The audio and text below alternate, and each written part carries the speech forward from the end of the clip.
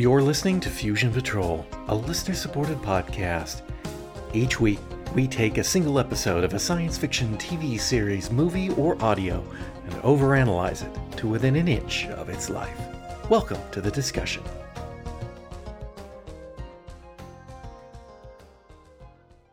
Hello and welcome to another episode of Fusion Patrol. I'm Eugene. And I'm John. And tonight we're looking at Battlestar Galactica Season 2, Episode 6, Spaceballs. No, Spaceball. Yeah. Wait. Yes, yeah. Spaceball. Spaceball. Singular. Spaceball. Episode synopsis. Troy and Dylan leave the kids with Jamie when they're called away for an important mission from Adama, relayed to them by Lieutenant Nash. They are to take a special Viper into space, reach certain coordinates, and then play the top-secret encoded message. They tell Nash how to contact Jamie and head off. Colonel Seidel has been grounded. His attempts to locate UFOs have been for naught. And then he hits upon the idea of tracking down Jamie again because he'd forgotten about her, and he desperately wants to pick up a lead. He also heads out to find her. Jamie has taken the kids to her place of employment, the UBC, where, while she attends a staff meeting, the precocious children, led by Wellington, disassemble an $80,000 television camera to teach the younger kids about its workings. This freaks out one of the camera techs, but luckily they put it back together before any real harm occurs. Jamie gets wind of a story about a baseball camp for kids and gets the assignment, planning to take the kids to keep them busy. It turns out Nash wasn't Nash, it was Xavier, and this was a trap to dispose of Troy and Dylan and kidnap the kids. Trapped in space with limited air, things are looking bad for the tepid duo. While the Galactica kids initially know nothing about baseball, a quick read of the rules, and they're ready to go play, albeit lamely, because they have to hide their superpowers. Like any good charity organization, this ball camp run by former ball player Billy Ayers is just a hair's breadth away from bankruptcy. They plan to win the big final, which will bring in enough donations to keep their evil landlord at bay. And then the kids on his team come down with a flu. Financial ruin looms. Till Jamie gets an idea. Send in the Super Scouts as the team. Could just work. Then Colonel Seidel and Xavier, still in the guise of Lieutenant Nash, turn up. Xavier pretending to help, and Seidel hoping to catch the kids in the act of doing something extraterrestrial. Plans change again, and the kids have to play like complete muscular disasters to avoid detection by Seidel. The Space Scouts are taking a drubbing. Jamie learns that Nash is Xavier and is planning on taking the kids after the game. Plans change again. Go out there and use your superpowers to win. Then the crush of the press will keep both Seidel and Xavier at bay. Now the kids win, just in time for Troy and Dylan to return to Earth. Oh, did I forget to mention? They got out of the trap in the nick of time. Anyway, Troy and Dylan turn up, and they get into a gun battle with Xavier, and Seidel is hit in the crossfire. Xavier escapes, and all's well that ends well. The end. All right, Space Scouts. Before we carry on into Space Scouts, before I ask you what you think of Space Scouts, and before I look at my watch and go, how are we going to make this last to the end of a full-length episode? We'll talk very slowly. Slowly, yes. I say that, would it have been this episode watched, I would have normally, as we did with Logan's Run and Ultra Q, said, you know something, let's double them up. Problem is, Galactica 1980 has too darn many two-part episodes. And so the next one is a two-parter. So we didn't want to do 3 episodes. That's a bit much. And so we're doing this one by itself. And then there'll be more singles after that. And then we'll be done. Mercifully done. So Yes. Spaceball. What did you think of Spaceball? I know you're a big sports fan. So Oh, yeah. I love sports of any type. Seeing baseball especially on your... Spaceball. Yeah. Baseball. Yes. Yeah. I feel I've learned so much about sportsing from the show. This was, I'd say it was weak, but that kind of goes with the entire series. It's weak. It was. It's just painful. If you can think of some gag with by playing baseball and you've got superpower. They pretty much threw it in there. I mean, we had the baseball bat being broken by a pitch from a 6-year-old. We had a ball that was a ground ball. I know what one of those is, and it buried itself in the turf. Yep. There was a ball that was going to fly through wood. Right, through wood, right? One where Starless pitch ran out, and the ball was going to leave the park, so a kid jumped 20 feet in the air and caught it. That was great. Kid running so fast that he outran the ball being thrown to the base. Yep. Yeah, pretty much you could think of it, and it's going to be there. Yeah, so if you no like one's going to notice any of those. Baseball, you'll love this episode. Yeah. So here's my question. Sure. When the kids are playing, as Wellington says, as complete muscular disasters, which I think is a bit harsh. It's not our fault we grew up with proper gravity, space freak. Like, give a little sympathy there, people. You're the. Well, at least they didn't go all Zod on everybody and start leaping tall buildings in a single bound. Yeah, I know. Well, maybe there was going to be an episode where they did do that. Who knows? Did we ever get to the point where Xavier realizes that he's Zod with superpowers? I wish. Yeah, no. I wish. But here's my question. So they play through the game through the first 6 innings. And by the way, the Little League, and I think this is technically Little League, but that age, baseball is 7 innings, not 9. So they played through the first 6 innings of the game as complete muscular disasters. They are worthless. They can't catch. They can't hit. They can't pitch. They can't, right? I mean, the other team is absolutely slaughtering them. Okay? Except that when we get to the end of the 6th, the score is 6-0. Now, my baseball is not fantastic, but you can keep scoring in an inning as long as they don't get you out. So for them to have reached the 6th inning, our space team needed to get 3 outs and hold them down to only 6 runs. I would have thought that score would be 90-0 in the first innings, the way they were playing. But it's not. It's like, they're like, it's 6-0 in the bottom of the 6th. I'm like, how? How did they keep them down to 6 runs? So the writers of this show, episode, didn't even know baseball. I mean, they clearly don't have too much of a grasp on science fiction. And so sports is completely beyond them as well. I don't want to say this, but this episode was impossible. In that stupid sort of way. In that stupid sort of way with the kids with superpowers. But I mean, given all things going it's impossible for them to have gotten to 6-0 in the 6th. But all right, fine. And then they barely beat them. But it's Super Bowl afterwards. Yeah, they barely beat them in the 7th inning. How? How did they not slaughter them? Right? I don't get it. But there you go. That's all I have on the baseball game.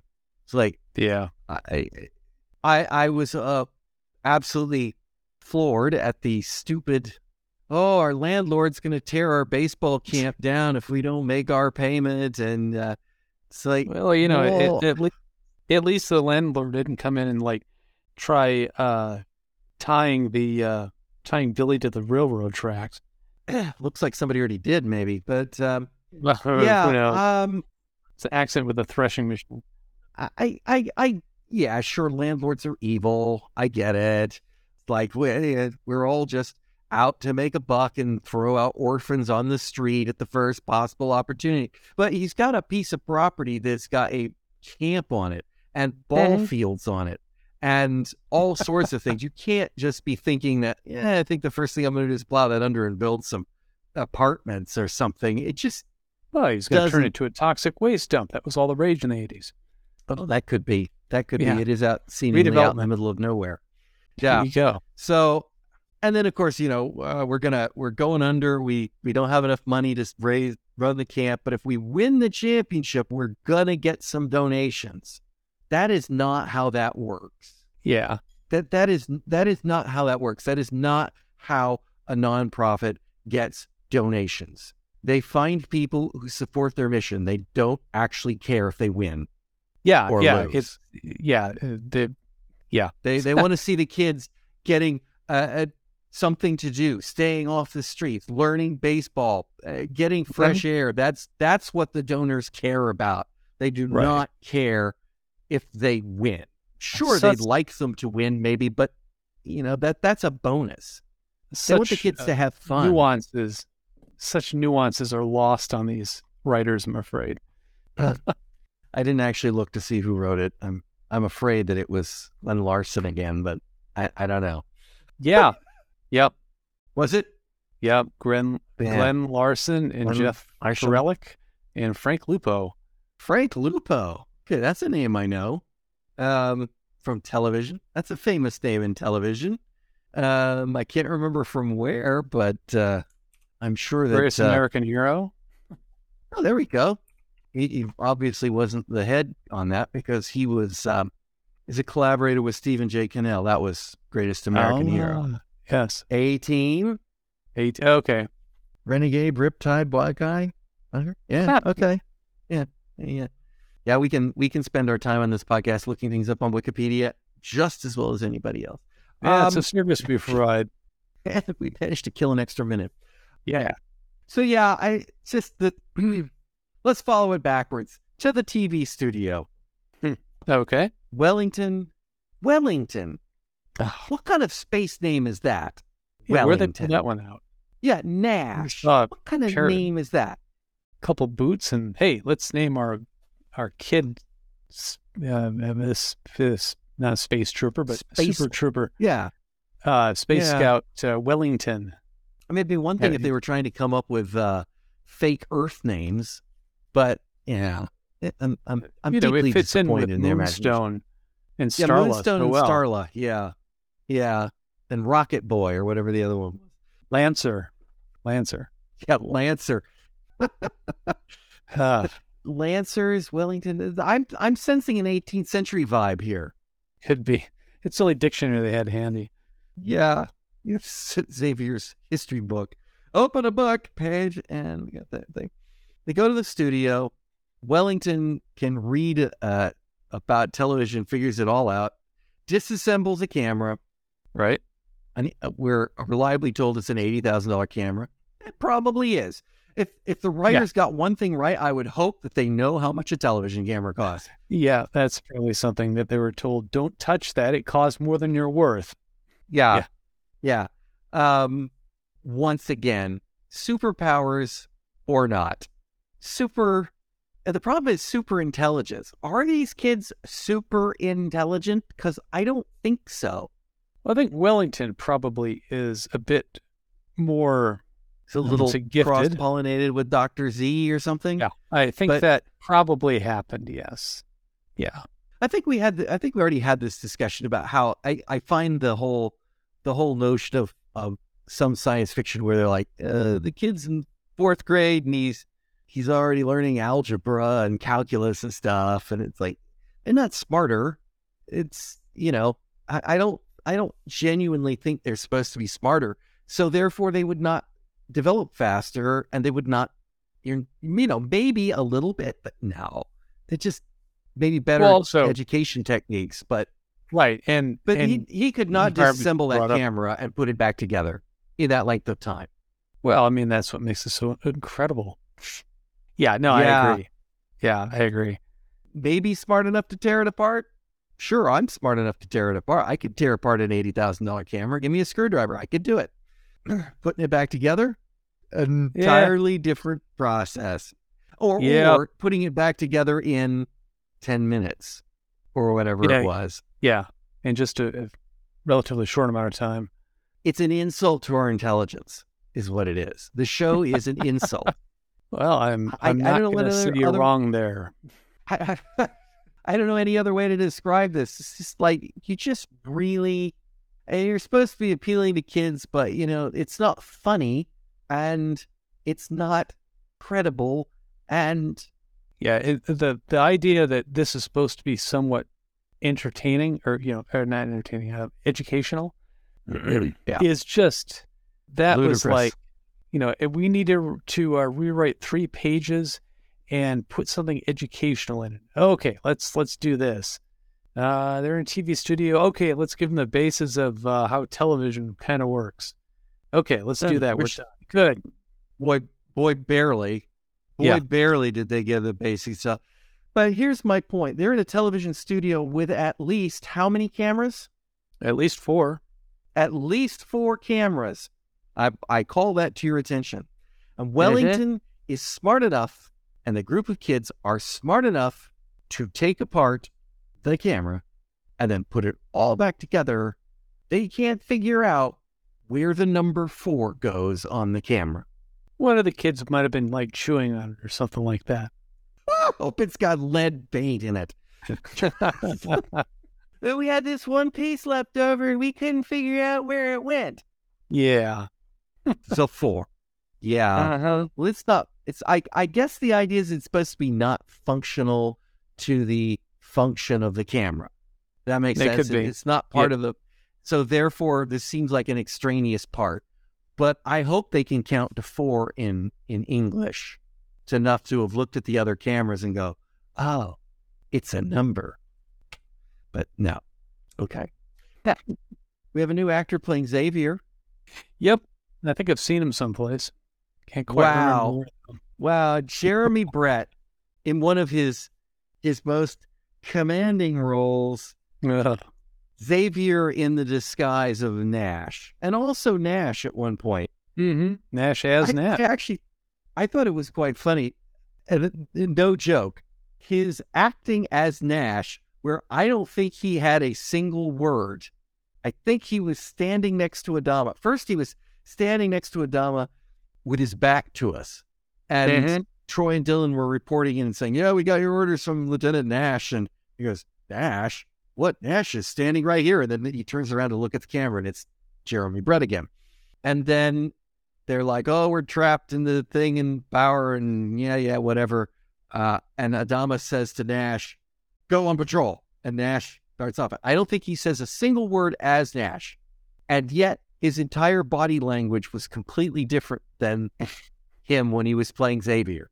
He was nicer. He was upright and I'm a good guy. He was attentive and he was somebody in the military who was in the presence of a superior officer and carried himself thusly. So but when he was playing Xavier, he was kind of unctuous. Yes, he had a sort of underlying sinister that you're just like, really, seriously, you can't pick up that he's like, yes, I've been very eager to give you your orders. That's very good with children. Yeah, exactly. I love them. They're delicious. Exactly. Yeah. He didn't say that, but I felt like he was going to say that when he said that line. I have it written down here. I love children. They're delicious. It just.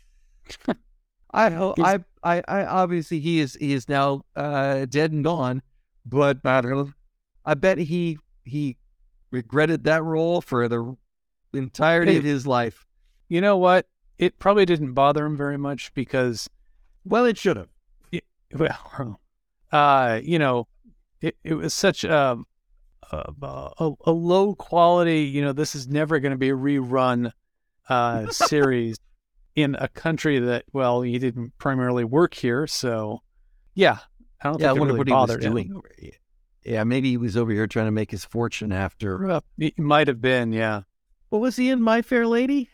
Was it My Fair Lady that he was the? No, that's Rex Harrison. Yeah, he was in one of those. I'm gonna have to look it up. But for those who didn't recognize the name Jeremy Brett right off the top of your hat, some people, not me, but some people consider him to be the definitive screen Sherlock Holmes. And I will go so far as to say he was exceptional. Oh, yes. Not as good as Basil Rathbone. Nobody's as good as Basil Rathbone. That's the hill I'll die on. But he was damn good as Sherlock Holmes. And here he is before that doing Xavier as Dash. I love it. On Jeremy Brett's Wikipedia page, there's no mention of Galactica 1980. Wow. Huh. Maybe you should edit it. No. No. I might do that. You know, Wikipedia is meant to be accurate, and I think that, you know, if we know that actually to be true, I think it should be. Yes, it'll probably be removed. It's like, he was not. We've intentionally removed it. He was not in that. I'm a fan. He was not in it. Exactly. I might go take a look at the edit comments to see if anybody has actually done that. It wouldn't surprise me. Clever. Yeah. Okay. So one of the problems that we have in this episode is that Jamie gets this assignment to take the kids to the park. And her boss, who surprisingly once again is still in the show, and same actor and everything, is like, take Hector. I think it's Hector. Was it Hector? Was that the name of her? Hal. Her Hal. Sorry, yeah. I think Hector must have been his role in Manimal. Or perhaps that was his role in Sword of Justice. I don't remember. I'm sure he's played a Hector at some point over the years. Hal. Get pictures, and when he finds out about the orphans, right, get lots of pictures of the orphans doing stuff for the show and the thing, and now suddenly Jamie's all like, can't do that because, you know, they might be invisible on camera or whatever her reason is. But here's my question to you as the general, more of an expert on television than me. Right. Some aspects of television. Didn't they have talent releases back in the 1970s or 1980? Wouldn't they have had to get their parents' signatures to use them on the news, their guardian? And they don't have a guardian, and Jamie's just got a bunch of, Jamie is not their guardian. So they could not have gotten Jamie to sign it. They would have had to, they could never have used that footage because they could have never gotten to the guardian, right? Yes. There's the problem of them trying to find the guardians. Right. But, you know, and they could have shot the footage, but they could never have broadcast that footage with all those underage kids without getting a release, I think. So I feel like... it's a private location. Yeah, I don't know. But you and I both know there was a time we were at lunch and we were on private property, and the news approached us about the cops catching some alleged shooter or something. And remember, they wanted if we had any comments about how relieved we felt that the police were doing such a doggone good job. And they made us sign. They didn't want my comments, but I don't remember that, but I would not doubt that had happened. So, I mean, that was right there on the spot when they were trying to get us. And we're a much more litigious society nowadays, but yes. That's true, but I was thinking they still had to have they probably. I don't know. I really don't know. I would think so. Yeah, I mean, there's still intellectual property even way back then. I mean, admittedly, they could have just got those kids' medical records and posted them, aired them on TV, and without any repercussions in 1980. It's like, those kids got leukemia. And it was like, great, thank you for sharing that with it. Yeah. In the category of lines I liked, Xavier to Adama, I disagree with the infantile policies of that wizard. Referring to Dr. Z. I will not be led by an adolescent. Yeah. Like, he's still smarter than you. He's ageist as well. Interesting. Yes. He is. I mean, I can understand how Dr. Z puts you off. He puts me off. He puts everybody off. Yeah. But he does seem to be relatively smart. Yeah. Well, I mean, Adama certainly thinks so. He's put all their eggs in one basket, as it were. Speaking of him, Xavier being ageist, let's go to the sexist aspect of this story. Did you notice that nobody noticed, or that they just willfully ignored, the fact that Starla is a girl? Yeah, I think they called her a boy on more than one occasion. And it's like, I don't think girls were allowed on that team. No. I think that's what it is. It was a boys' team, and I think there's more than one girl in the Space Scouts as well. Yeah, there is. But they were all just, they look. Yeah, there were obviously girls. Can't tell. We're just too desperate for this. We gotta think. The one other thing I have at the beginning of the episode, Adama is talking about how, the way I read what he says, the Cylons are about to attack us and wipe us out, and our only hope is for our children to find a place on Earth. Right. Why do they think the Cylons are about to wipe them out? Maybe Dr. Z said so. I don't know. I mean, they had the whole thing where 2 episodes ago or 1 episode ago or whatever it was ago, where the Cylons attacked with what appeared to be ordinary Cylon fighters of ordinary type. And right, we were told that they're new improved or something like that. Yeah, that they've had like 30 years of improvements, and so next generation technology, which wasn't in evidence, and that they're just testing it out. Mm-hmm.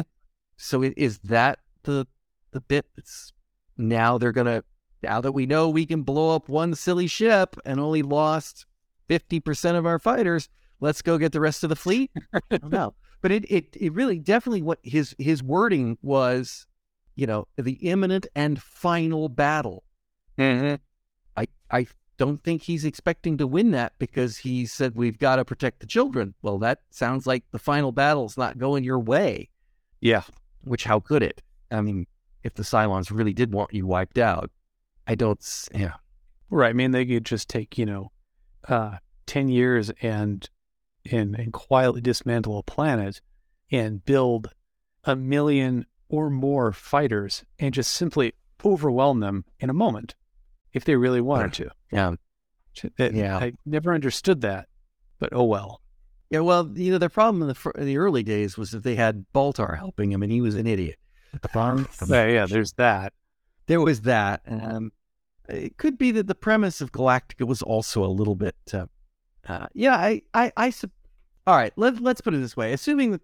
No, we can't assume that. I was going to say, assuming Galactica is running at full speed, it's not, because it's got the slow ships behind it. Right, it's at fleet speed. But if they were running at a fast speed, then yes, only the Cylons that are in pursuit could ever hope to catch up. Mm-hmm. Right? They couldn't keep sending more ships because they couldn't get them. So it could be a war of attrition in that case. Can we last longer than the Cylons following behind us? But since they aren't traveling at full speed, at some point Cylons could get there and help them. But still, the further out they go, the further away they go, the harder it is to do that. So I think there could be some flaws in the premise for Battlestar Galactica. Perhaps. Yeah, we'll go with that. Yeah. Someone should remake the show and do it right. Oh yeah, that's not someday. a bad idea. They could probably do that. Yeah, mm-hmm. Hasn't been done yet. What about that? Definitely hasn't been late. Let's see. Do you have anything else on this? Do you remember the name of the manager, or whatever his name was, of the chemical plant that was poisoning the lake that almost killed the kids? Do I remember his name? Yes, it was Stanford Stockton or something like that. Stockton or Stanford. Remember, it was Stockton Chemicals and Stanford was the man, or it was Stanford Chemicals and Stockton was the man. It was one of the two. In this, somebody named Stratton owns the land that the camp is on. So I was wondering if there was some sort of tie-in there. I think it's just an accident. It's just an accident. I think it was just they aren't very good at names. First letter, yeah. Let's see. I got a chuckle when the kid said, "Hey, look, currency," after they took the guy's $50 during the flip.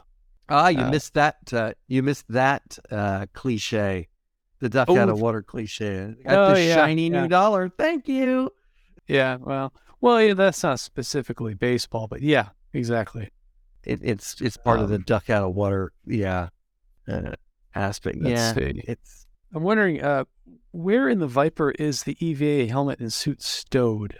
Yeah. Let's put. And hats where off is to the room to put it on? Right, to be in the cockpit and then put the EVA suit on Yeah, is that impressive? I do say they very conveniently didn't show us that. They start to take their helmets off. All right, put on your spacesuits. And then the At next least shot, they did they're that outside much. in their spacesuit. Yeah. At least they did that. We didn't. Okay, we didn't talk about Troy and Dylan in this episode at all. And I should point out that they get put out in space and their Viper locks up and they have no power and no air pumping. And that's Savior's plan to destroy them. Not blow it up. Or shoot them in the back or something simple. Yeah. Yeah. Overly complicated. And there's this comment about it. He knows we're going to come back into the orbit of the Galactica eventually. Like, I'm sorry, the Galactica is orbiting? Well, what is the Galactica orbiting? I thought it was sitting out near Alpha Centauri. I thought it was flying off to lead the Cylons away, not circling the target or anything for that matter. It was, and then it was like, maybe he wasn't trying to kill us. It's like, yeah, but you're not going to get back there before you run out of oxygen. So yeah, he's trying to kill you. Anyway, yeah, they climb out. Eventually, I love the fact they're like, well, we'll just sit here and try not to use much oxygen for 7 hours. And then after that, they go, well, I guess I'll try to override the computer. And, might as well. Maybe, might as well. I'm thinking I would have been doing that first and then do the spacesuit and get out there. When you're going through the problem checklist, that would be something you would do. It's like, well, I guess we're going to go out there and didn't he say something about we're going to use up our atmosphere faster that way? It's like, how? You're now using the spacesuit's atmosphere. Actually, you've got more time. They would lose the air that's the air that's going bad inside the cabin. You don't think that they have some sort of pump the air out, open the lid so you don't waste oxygen? Well, normally I'd say, all that kind of equipment would be a little bit bulky, but they've got enough space in those crafts to put an entire motorcycle and wardrobe. So they probably do. They probably have probably a second floor down there. It's probably a barbecue and a kitchenette.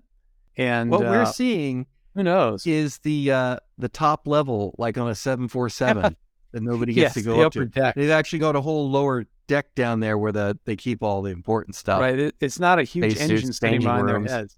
That's actually quite a spacious living area. So it's bigger on the inside. Well, one of Dr. Z's improvements. But unfortunately, due to flawed colonial design, the only way to get into the back section is by opening the canopy and going EVA. Yes. bad design. The other bad design is that when you look at it, it's a 2-seater fighter, but whenever you see one from far off, it's only got one seat. I wonder why. The seats probably move back and forth. I don't know. Maybe that's it.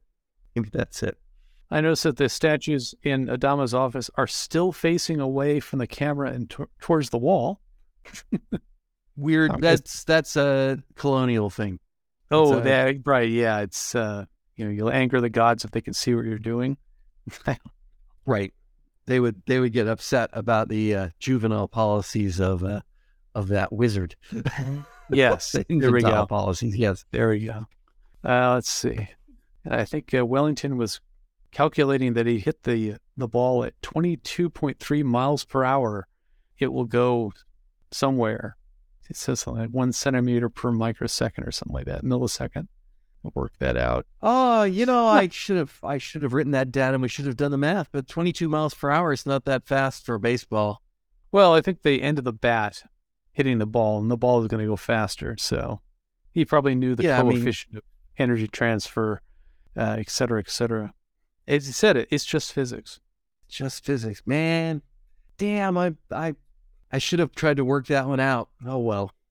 Darn, that could have been fun. See them just make up stupid numbers and throw them out there. Pretty much, yeah. Yeah. I got nothing more. Nothing more.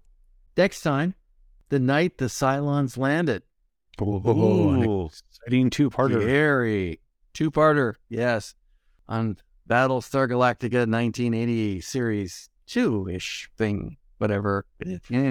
I'm sensing a War of the Worlds vibe here, but maybe I'm wrong. I don't know. Do you remember it? Not much. anything apart other from than Wolfman Jack being in guest it. star. Other than that, Yeah. yeah, that's it. That's all I remember. I actually remember quite a bit of it, and I wish I didn't. But there we go. I'm so sorry. John, thank you for joining me. You are welcome. Listeners, I hope you'll join us all again next time on Fusion Patrol. You've been listening to Fusion Patrol. Thanks for listening. If you've enjoyed this episode, we hope you'll consider supporting us at buymeacoffee.com/FusionPatrol or patreon.com/FusionPatrol. For our monthly Patreon subscribers, we're currently running a special series on Babylon 5. Come join the conversation in the comments section of this episode at FusionPatrol.com. You'll also find there over a decade of past episodes. You can find some of our other works at SoundCloud.com/FusionPatrol. Our music is Fight the Future by Amberwolf. This has been a Lone Locust production. Next time on Fusion Patrol, we look at Episode 3 of Space Above and Beyond, when they journey to the dark side of the sun, which raises questions about the notion of a deterministic universe. Was the deck stacked against Tank? And in what ways are the Silicates just like Marty McFly from Back to the Future?